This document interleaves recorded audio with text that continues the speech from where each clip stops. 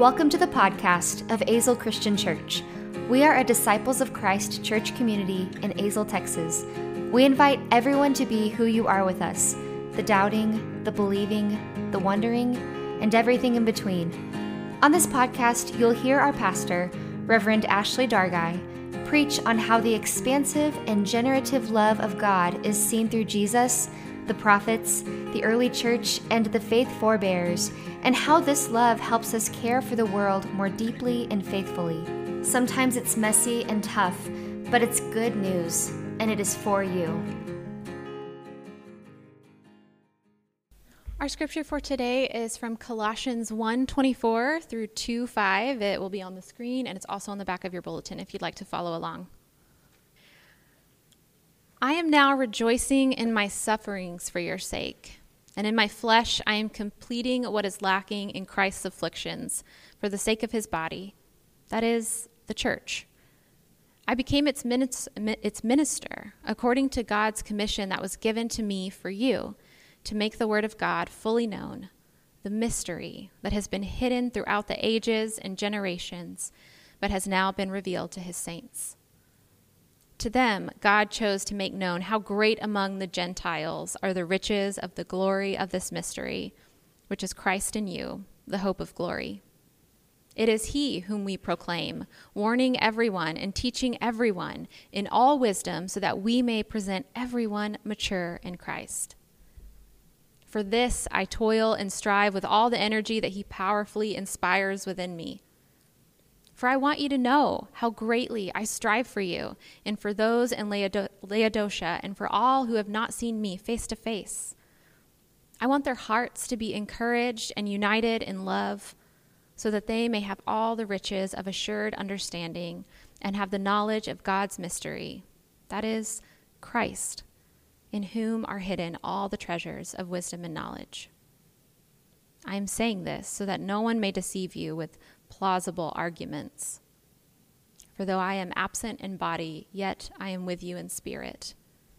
And I rejoice to see your orderly conduct and the firmness of your faith in Christ. This is the word of God for the people of God. Thanks be to God. For the first 6 years of our marriage, JD and I attended Church of Christ churches.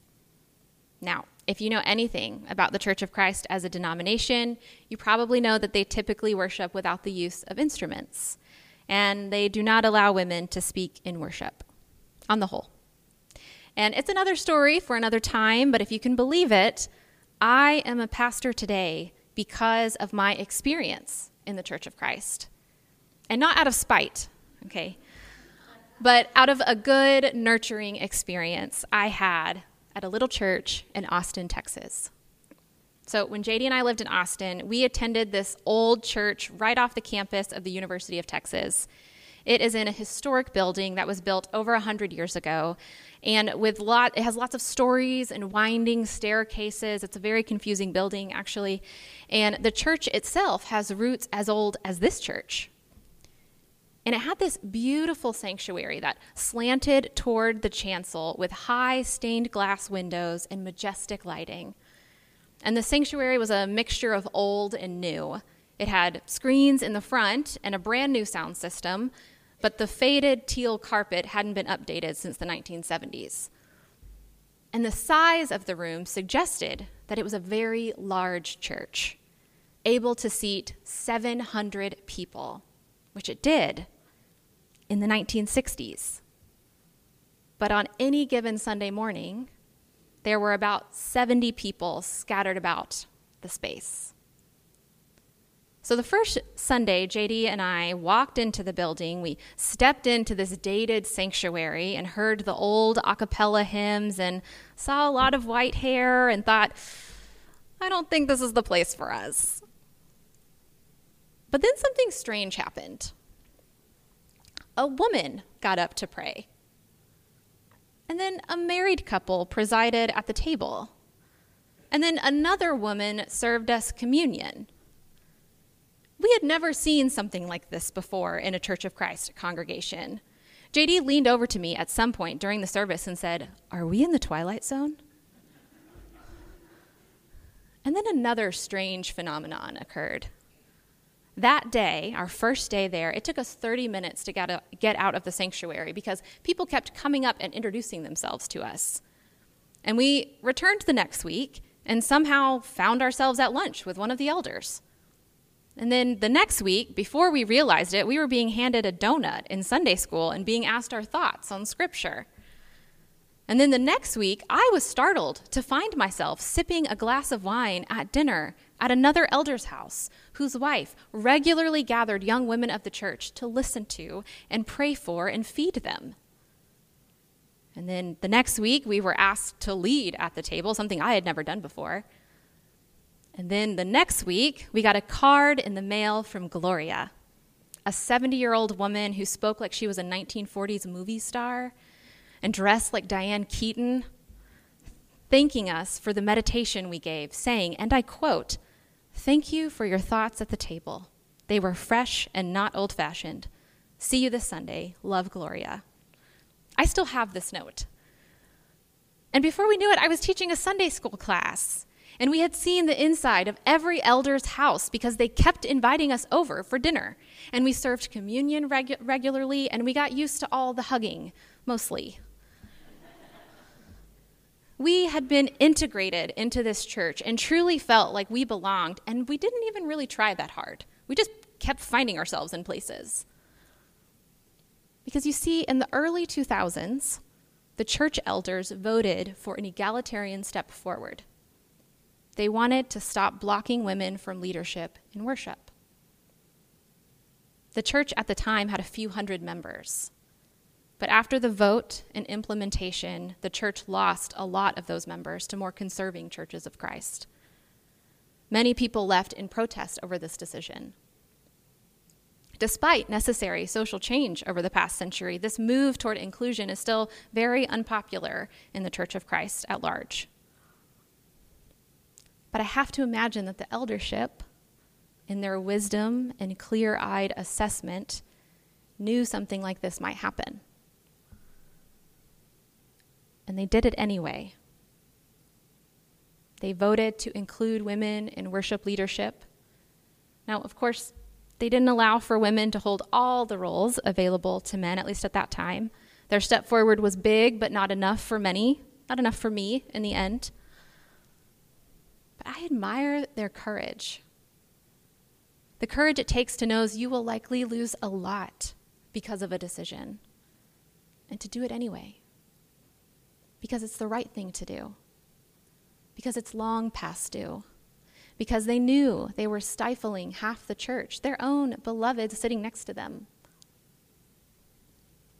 And though it took a minute to steady themselves as a congregation, what was devastating one day became the doorway to an even more inclusive and thoughtful environment in that church.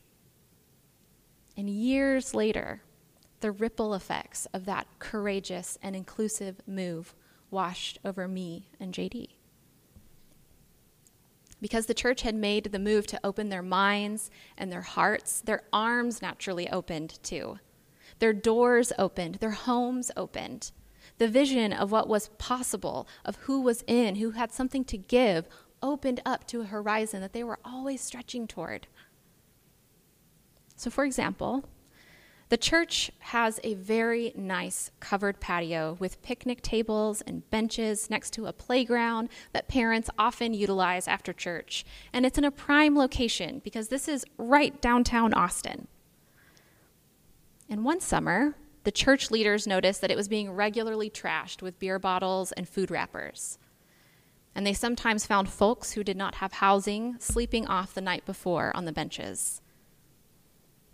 But instead of calling the police or telling the people to never come back, the church leaders invited them to their long-loved Wednesday night meals, a tradition that had been in place longer than anybody could remember. But new people necessarily bring change. And these folks who did not have secure housing were rowdier than the older folks who attended the meals. They sometimes stunk.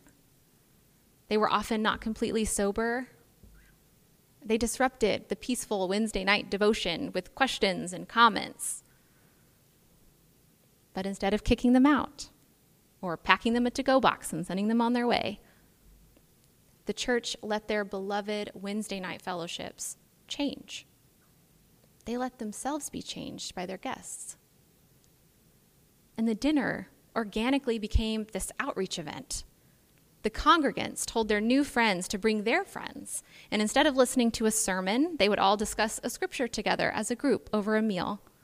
And the church members started bringing home these new friends to shower and to get a home-cooked meal and to do laundry. They even helped one expecting couple secure housing and a job. Because you see, the church knew from a painful, formative experience that letting go of something they loved dearly, be the way that they liked things done, or even fellow church members, was not all loss. They didn't have to fear the death of what was. They were resurrection people, after all. So in this section of the letter to the Colossians, Paul waxes poetic about the suffering of Christ and how it correlates with his. And he notes that spiritual maturity, the kind he wants for the church in Colossae, meant coming to terms with the possibility of this suffering or death. And this is a vital part of the Christian story and worth exploration someday, not today. But he also notes another part of spiritual maturity, and that's the recognition that Gentiles were part of the beloved people of God. They were not second-class citizens or people who have to put in the time. They were the riches of the glory of Jesus Christ. These Gentiles had something to teach the church in Colossae. They brought a rich and glorious understanding of God that would necessarily change things for the Colossians. And perhaps what the writer of Colossians understood is that the church in Colossae was not owned by the original Colossians. It ultimately didn't matter who was there first or longest, because the church is Christ's alone. Christ is the treasure. And this reminder to the church that Christ and the church are given to the Gentiles too is not unique to Colossians. It's something that has to be reiterated in multiple epistles. And in the book of Acts, Peter has a dream where he is told that Gentiles get to be a part of the church too, just as they are, without having to be circumcised or obey dietary laws. And being a devout Jewish follower of Jesus, he resists it at first. He can't believe it. That's just not how things are done. But then he goes to a Gentile person's house. And what he experiences there is a hospitality and a curiosity from a Gentile that he could not initially express himself. And he's changed. The entire Christian mission is changed. We are Christians because of it, thanks be to God. Now, it's a feature of religion that people will feel possessive, even territorial of their faith and how it is practiced. They will do outrageous things out of a sense of being protective. They will set traps of destruction and death for themselves because they would rather die within their walls than open their gates. From the beginning of our own Christian story, this is true. Yet the story of Christ, the story of the church, is to open those gates anyway. Because all of this, it's not any of ours, really. It's not mine. It's not yours. It's not the matriarchs and the patriarchs of the church. It's not the founders. It's not Barton Stone's or Alexander Campbell's. It's not Martin Luther's. It's not the Pope's. The church is Christ's, and we're the guests. You know, we say at the table that all are welcome because it's not our table. It's Christ's table. This is not our church. It's Christ's church. And so I wonder what that looks like. because it's an easy thing to say with earnestness and conviction. But what does it look like in practice? For the church in Austin, it meant saying yes, finally, to a group of people that had long been shut out, even if it meant the church lost a huge chunk of its members, even if it meant the church might have closed because too many left. It meant that they let go of a beloved ministry, a long-standing tradition that held memories and meaning in order to be changed by their housing insecure neighbors, in order to give themselves away one plate at a time, one yielding at a time, one Wednesday night at a time. And because of those difficult decisions, because of their baptismal way of life, of dying to themselves and rising in new life, they were transformed. Their sense of welcome and integration and curiosity about what God was doing in each new person that entered their doors allowed life to spring up again. It allowed for little sprouts to push through the dirt that they then nurtured through evening dinners in their homes, through learning everyone's name and story who entered the door, through embracing the way the church dynamically moved in a fresh pattern with each new person. This old church matured in faith. And after all those years, they were still maturing. They were still growing. They were still evolving because they knew the church was not theirs. They realized that they were not the gatekeepers.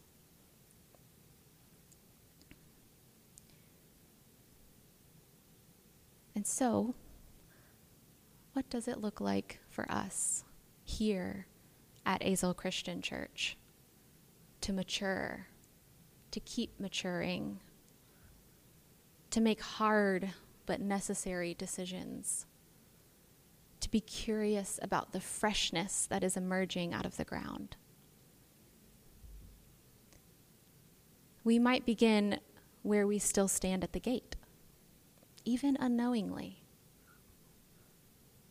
We might ask questions like, where in church life do we feel possessive, protective, even territorial? What conversations about church feel tender and tricky? What are the parts of church life that feel like we will die without? And how might we remind ourselves that death is not the worst thing that could happen? Where can we still mature? Where are we still standing at the gate?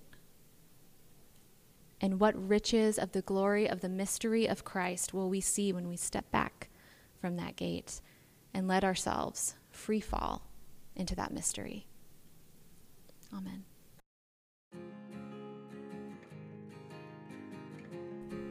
Thanks for listening to the Azle Christian Church podcast. Azle Christian Church exists to proclaim the gospel of Jesus Christ through meaningful liturgy during worship, a public witness through outreach in the community, the nurturing of the spiritual life of every age group, and the witness of each member through discipleship, baptism, and the sharing of resources. To support this podcast and the ministries of Azle Christian Church, visit azlechristianchurch.org. Here you can contribute through giving online or find our Venmo information. If you're looking for a church or simply want to talk to one of our ministers, contact us through our website and we will be in touch. Talk to you soon.